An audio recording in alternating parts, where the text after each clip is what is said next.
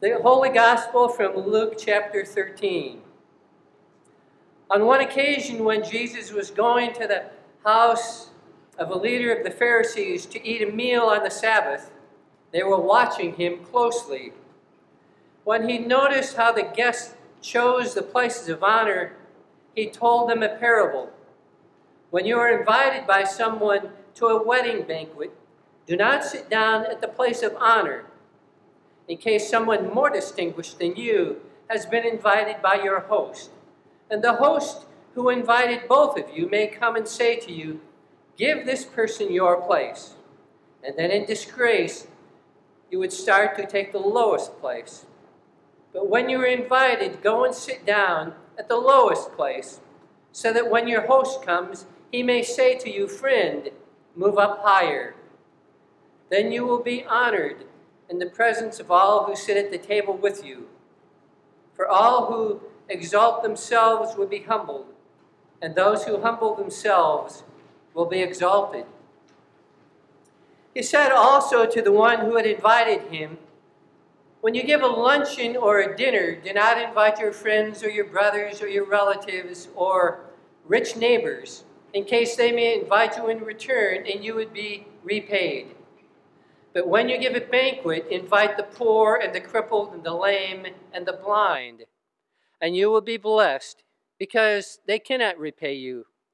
For you will be repaid at the resurrection of the righteous." This is the gospel of the Lord. Please be seated.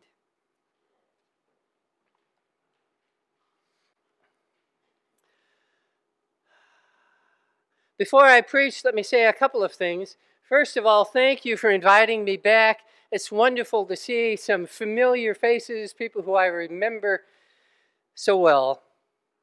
Before worship early this morning, I got here and I was walking around the church through the facilities and remembering some of the things that we did together, ministries that we did for each other, with each other, and for the community, and it brought a tear to my eye. And later, as I was getting ready for worship, making sure the hair wasn't totally crazy and the stole was somewhat straight, I looked in the mirror and realized, oh my, I have aged. And I'm looking, and I won't say anything about you. But thank you. It is good to be here. I am really glad to be here. Let's pray.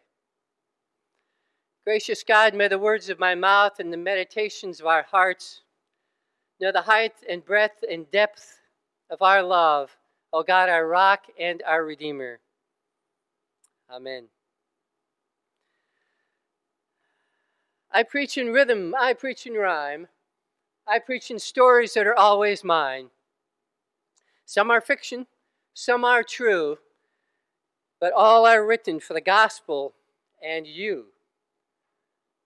Some of you know what that means as far as how I'm going to preach. For those of you who are new, who I'm thrilled to see, who have joined in this ministry in this special place, let me tell you how this sermon will work. I've studied the lessons for the day. I've looked at where they fall among the passages before them and after them. I've read the commentaries and a little bit about the historical context of where they've come from. And I have 4 stories that I've written that I think will help to instruct us about what these texts are calling us to. How that works is I will talk a little bit about the theme for the day. Then I'll read one of the stories, and then John will play a little bit of music, and then a little bit more about the theme, another story, and so on. We'll do that 4 times. The theme for today is humility. Humility is a kind of love, one way that we put others in special places. Now, we all know people who really work to serve us and do things for us, perhaps to excess. I remember my grandma when she would come around when I was young and I had really eaten my full, which is hard to do when you're young. And she'd come around and still put more mashed potatoes on, but, "Oh, eat some more, Larry." "Oh, Grandma, I'm really full." In the movie The Firm, there was a character who had a phrase, we're from the South, we encumber you with hospitality. The hospitality that Jesus is talking about is the kind of hospitality that lifts up the other, but also seeks to create a relationship, loving as Jesus would have us love all people. In this first story, there are two people who are in two different places in life, who come together in service and in relationship. The janitor and the bishop. Once there was a bishop who was responsible for many congregations. She would sit with congregations who were in conflict, encourage congregations who were struggling, help them when they were looking for staff, and work to inspire them with the good news of Jesus Christ. It was long and hard work. Still, about twice a month, late in the evening, she would put on a sweatshirt and jeans and go out to assist Henry, the janitor of a local active congregation. Henry knew that she was a bishop, and at first gave her only the easy jobs and the clean jobs. But their friendship really began after she took care of a plugged toilet one night and then mopped the floor. It continued to grow when, after they cleaned up a mouse infestation and got rid of the vermin. Over the course of months, they cleaned and buffed the floors and dusted and straightened the chairs. They talked about their adult children's struggles and their own dilemmas about how to help them. They talked about their health issues that weren't major, but were chronic and were concerns. One night, after she finished buffing a large floor with Henry, the bishop became unsteady on her feet. Henry helped her to the floor so she could lay down. Then he called for help. As they waited for the ambulance, Henry didn't know what to do. So he sat down on the floor next to Kathy, gently took her hand, and quietly whispered the Lord's Prayer. Kathy whispered, "Bless you, dear friend." The bishop died that night in the hands of a fellow servant who prepares the church for the people of God, and that night helped prepare a child of God for the presence of God. Holy service, holy servants.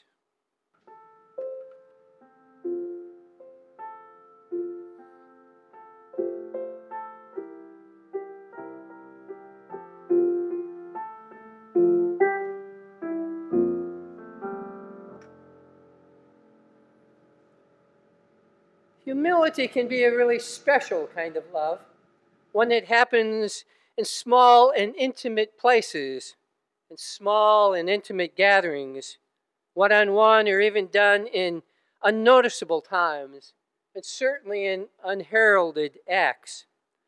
Times and deeds that don't need the spotlight because they are their own reward, and the gift is real life that the act holds in itself.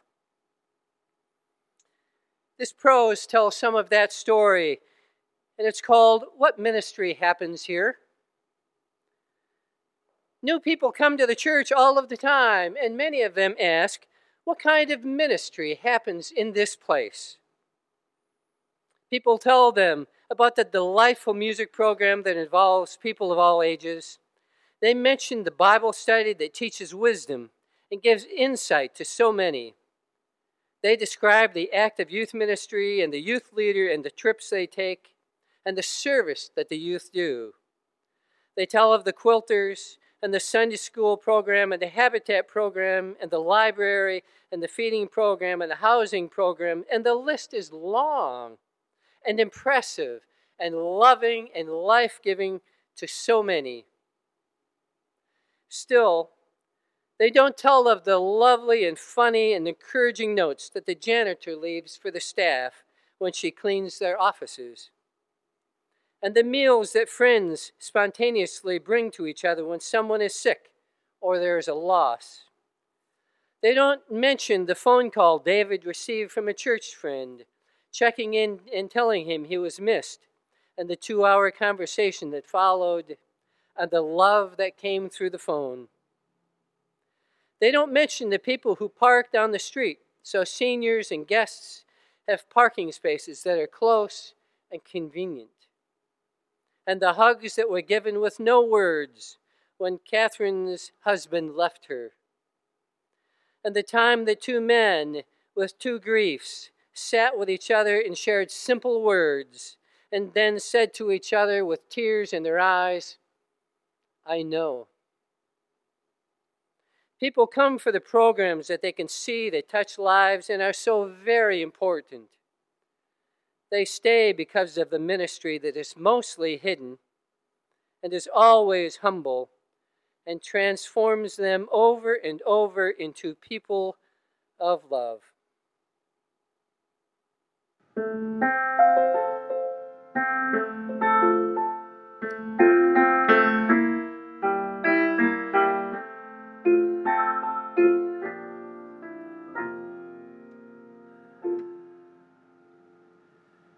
Humility perhaps comes sometimes when we get to know each other well and we notice how different each of us are. Some of you could tell some very different things about me, but let's not go there. There are people who come into our community who stand out more than most. There are people who perhaps frighten us, people who we don't know how to relate to or reach out to, but we find ways because we are called to be people of humility and people of love. Our second lesson, Paul talks about seeing people as perhaps angels unaware. I love that image for people who we have an opportunity to reach out to, who call into question how we do that. The story is about those people. It is called The Purse. Once there was a woman named Sal. She lived on the streets. She was mentally ill and very afraid.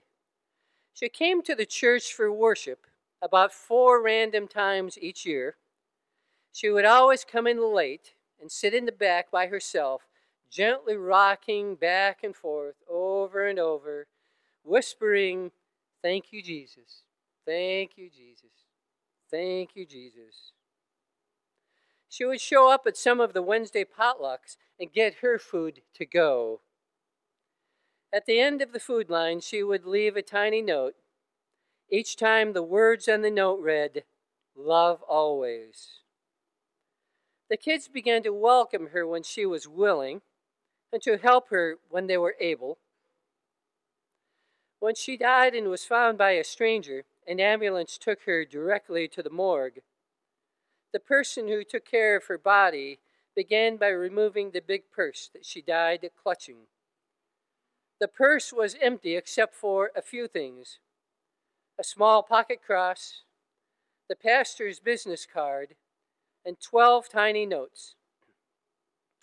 The pocket cross was just like the ones the church gave to the young people in confirmation class. A young girl had given one to Sal as something to hang on to when she needed help. She hung on to it for 9 years. The pastor gave Sal her business card with her phone number to call if she was in trouble. She called, but only once, and didn't know what to say when the pastor answered, so she hung up. The 12 tiny notes all said the same thing: love always. Those notes will be given out to the 12 confirmation students when they complete their classes next spring. At Thanksgiving this fall, the congregation will use that purse as a collection plate. It will remind them of their mentally ill, fearful friend Sal. It will remind them that life isn't always fair. It will remind them that we are all children of God, and we all have a holy calling to love always.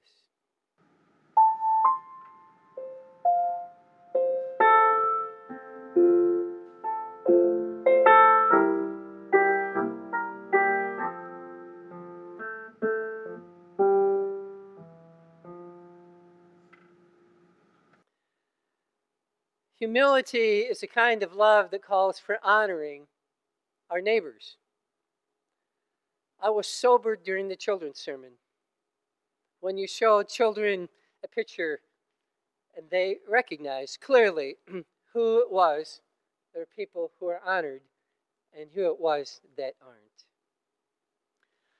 I don't recall going to a party where there are places of honor and having to choose where I sit.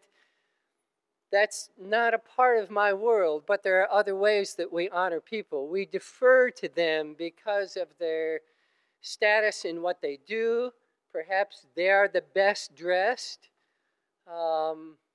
Perhaps in the family there are people honored. I think children know that early as well. One of the ways we're able to honor people, I think, in our day-to-day lives is simply through listening. Creating safe places where people can tell their story, can say things about who they are, and in that process feel honored and loved. Sometimes we have that opportunity in places that we would not have expected.